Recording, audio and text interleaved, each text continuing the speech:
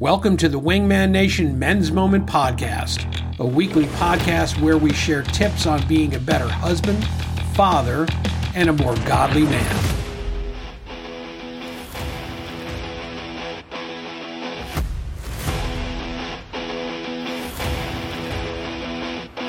Hey, this is John Delaney, Director of Operations at Wingman Nation. Thanks for joining us today. Please let your friends know that this podcast is available at wingmannation.com and at all the major podcast platforms like Apple, Pandora, Spotify, Google, and more.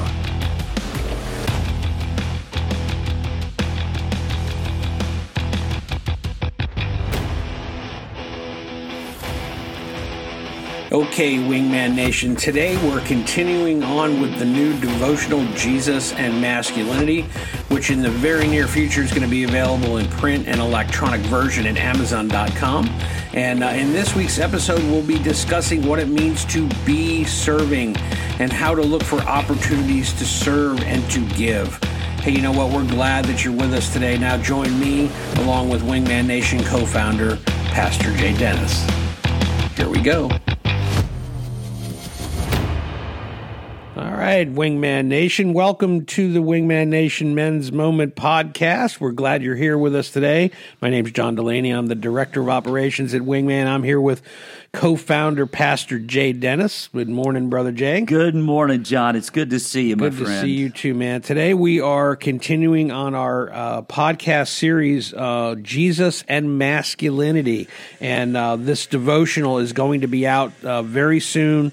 It's a 31-day devotional. Right. It's an awesome devotional. And those of you who are listening to the podcast can go back over a few weeks and hear the lessons we've done so far on this. But today we're talking about be serving. Be serving, yeah. Thanks, John. From John 13:11 through 13, it says, "For he knew who was going to betray him. And that was why he said not everyone was clean. When he had finished washing their feet, he put on his clothes and returned to his place. 'Do you understand what I've done for you?' he asked them. 'You call me teacher and Lord, and rightly so, for that is what I am.'"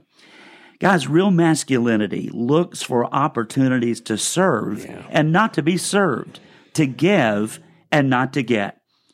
Let's think about the backstory here. Soon ahead of Jesus was Gethsemane, where he unconditionally surrendered to the Father's will. The mock trial was ahead of him, the beatings, carrying his own cross, saying goodbye to his mother and close friends, being crucified, and most tragic, the separation from God the Father because Jesus took on the sin of the world. In the setting where Jesus' most difficult moments were imminent, Jesus performed an extraordinary act. He washed the feet of his disciples, each one, even the one who would betray him. It is the ultimate act of a humble servant, demonstrating that God values humility. God values service, not power, not positions or possessions. Once completed, Jesus told the disciples, "For I have given you an example that you should also do as I have done to you." Real masculinity, guys, looks for opportunities to serve and not to be served, to give and not to get. Like Jesus, men should always be ready to give wholly of themselves for God's glory. As you daily pick up his cross, you are saying no to selfishness. You are saying no to me first. That's such a good passage and story, and it's the Last Supper, story of washing the feet and that a genuine servant's heart. Exactly. We did for years. We did obviously COVID put a kibosh on it last year, and we didn't get to do it this year as well. But a Last Supper reenactment. Yes. And part of that is the washing of the feet and the telling of the story, and then being able to watch. And it's just so emotional to picture what the Jesus, not someone, filling his spot or acting. Yes. It's just, it's amazing. And that's one of my favorite passages, just to look at how amazing. And to think that he would do that for his number one enemy. Yeah. that he was a servant even to his enemy. Yeah. Guys, that's a powerful guy that's going to take money to demonstration. Yeah, absolutely. So we're going to talk about some lessons on masculinity. There's let's see, we have four lessons on masculinity. So the first one is God created you to serve, not to be served. Yeah. So as you serve, you're going to find great joy. So look, daily, look for opportunities in your daily schedule to give of yourself, to help others, to comfort others, to minister to others. Make it all about others, not about you. And they're all around us. They are everywhere. I mean, if you go to the convenience store, to the grocery store, you go to work, you go to school, wherever you go, there are people in need and people who are hurting. Yeah, absolutely. And people who just need a word of encouragement. It can be so simple. Yes. How's your day going? Can I pray for you? Oh, wow. I how many times have you heard somebody say, well, I'm so sorry that's going on in your life. I'll pray for you. Yes. Yeah, that's not really. No. Come over here right now. That's right. Our friend Dave Enslow. Yes. Every time I went to lunch with him, he would talk to the server. Exactly. And I got hooked on it. He would ask, how you doing? What's going on? And can we pray for you before we pray? Can we pray for you? What a powerful example. Amazing. That is how people just stop and they're taken in by it. Yes, they are. This guy just took time out of his day. That's right. To ask me how I'm doing. Right. And my life is a mess right now, and I need you to pray for me. Yeah, I've heard it said, you are either in a storm, coming out of a storm, or going into a storm. So just keep that in mind you as you see people. I saw, I'm trying to think, it was a couple days ago, I was driving down the street I live on, and I watched a garbage can. Literally, it was like a mini twister. Oh wow! It was just this one air, and these great big dumpsters, that the truck puts an arm around and picks up. I watched this little. You could see the dust, and that garbage can went, whoop, and it was full because the garbage hadn't come. And it's like that was a storm. Right there. Yes. That's one little tiny little storm. Yes. It wasn't a giant tornado. Right. It was a little mini tornado. Yes. We walk through those every day. Every single day.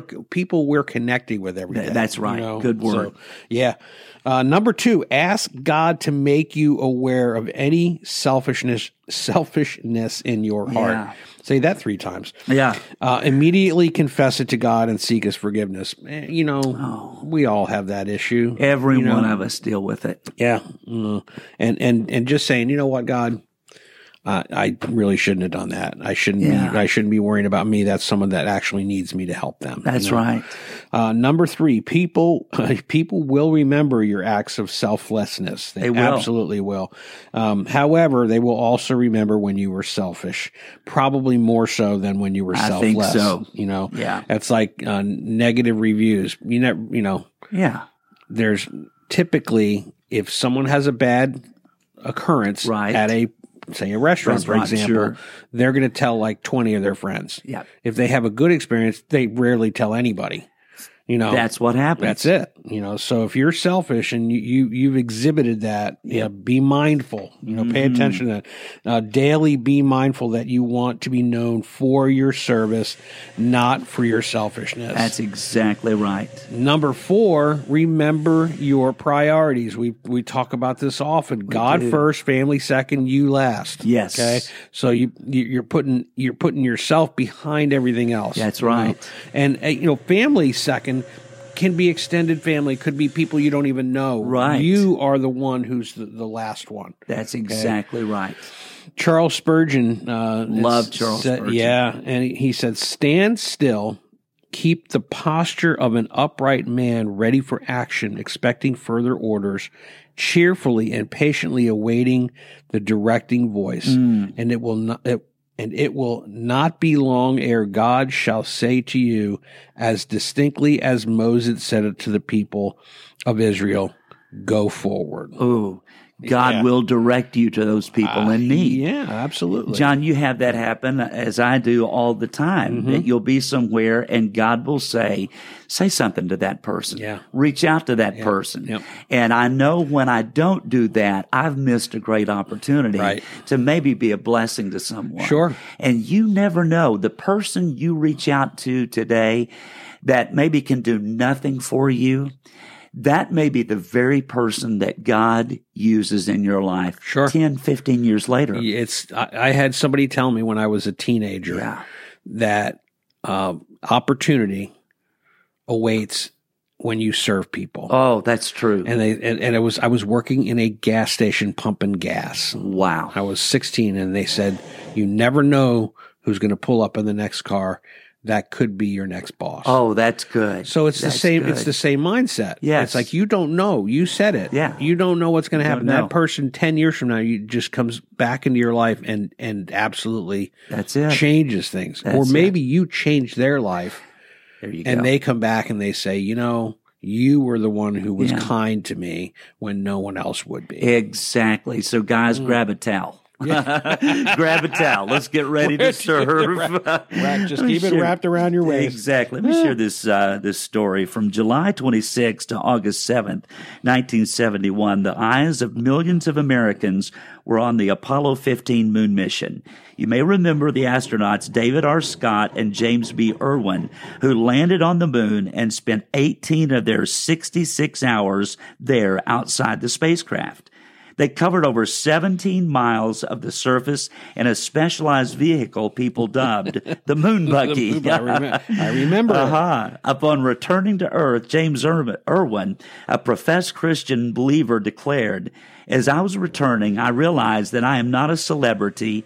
I'm a servant. Yeah. So I am here as God's servant on planet Earth to share what I've experienced, that others may know the glory of God." Good stuff. Oh, good stuff. Most of us will never attain the status of a James B. Irwin, but all of us can have the spirit he possessed, the spirit of a servant. Yeah. I am here so that others may know the glory of God. Amen. That's it. I'll tell you what. Yeah, we can end on that. You mean I'm not going to get to walk on the moon? Oh, wow. Man, that was maybe if you had to have enough money in the future, you could ride in one of who's the Virgin? Yeah, Virgin. What's his name? Come Branson. on, Branson. Yeah, he's got flights to space. That happened. I'm looking July 26th to August 7th, 71. That was I turned 11. July 30th that year, and I remember. I mean, I was just so into that stuff. Wasn't it fascinating? It was amazing. Starting in '69, July 20th, 1969, them landing on the moon. Well, you know what, guys? We're not going to get a chance to walk on the moon, and neither are you, most likely, unless there's an astronaut listening to us today, and there very well could be. But we want to give you an action plan that you can take on this specific lesson today. And today, seriously, today, as you're listening to this, look for someone who probably could do nothing for you. Yeah. Ask God for an opportunity to serve that person, him or her, in some way. Do something tangible for that person, whether it's a gift, asking how you can pray for him or her, or somehow make life easier for him or her today. That's it. Okay. We love that you're here listening with us. You can always go on our website, wingmannation.com, share the podcast. It's on all the major podcast platforms. And, check out wingmannation.com and, think about maybe getting involved, starting a squadron in your church. Exactly. I had something interesting happen to me. Yeah. Someone asked last Sunday at church, a young guy who's a percussionist at our church, 18 years old, we brought him into the church totally unchurched, never been to church in his life. Okay. Wow. And he's been playing percussion and he's been getting fed. He's been getting fed by our worship team, and loving on him, and he is now a follower of Jesus. Oh, that's great. He came up to me because we have a ministry fair, and he wanted to know about Wingman. And he said he's going off to college. He's going to Middle Tennessee State University.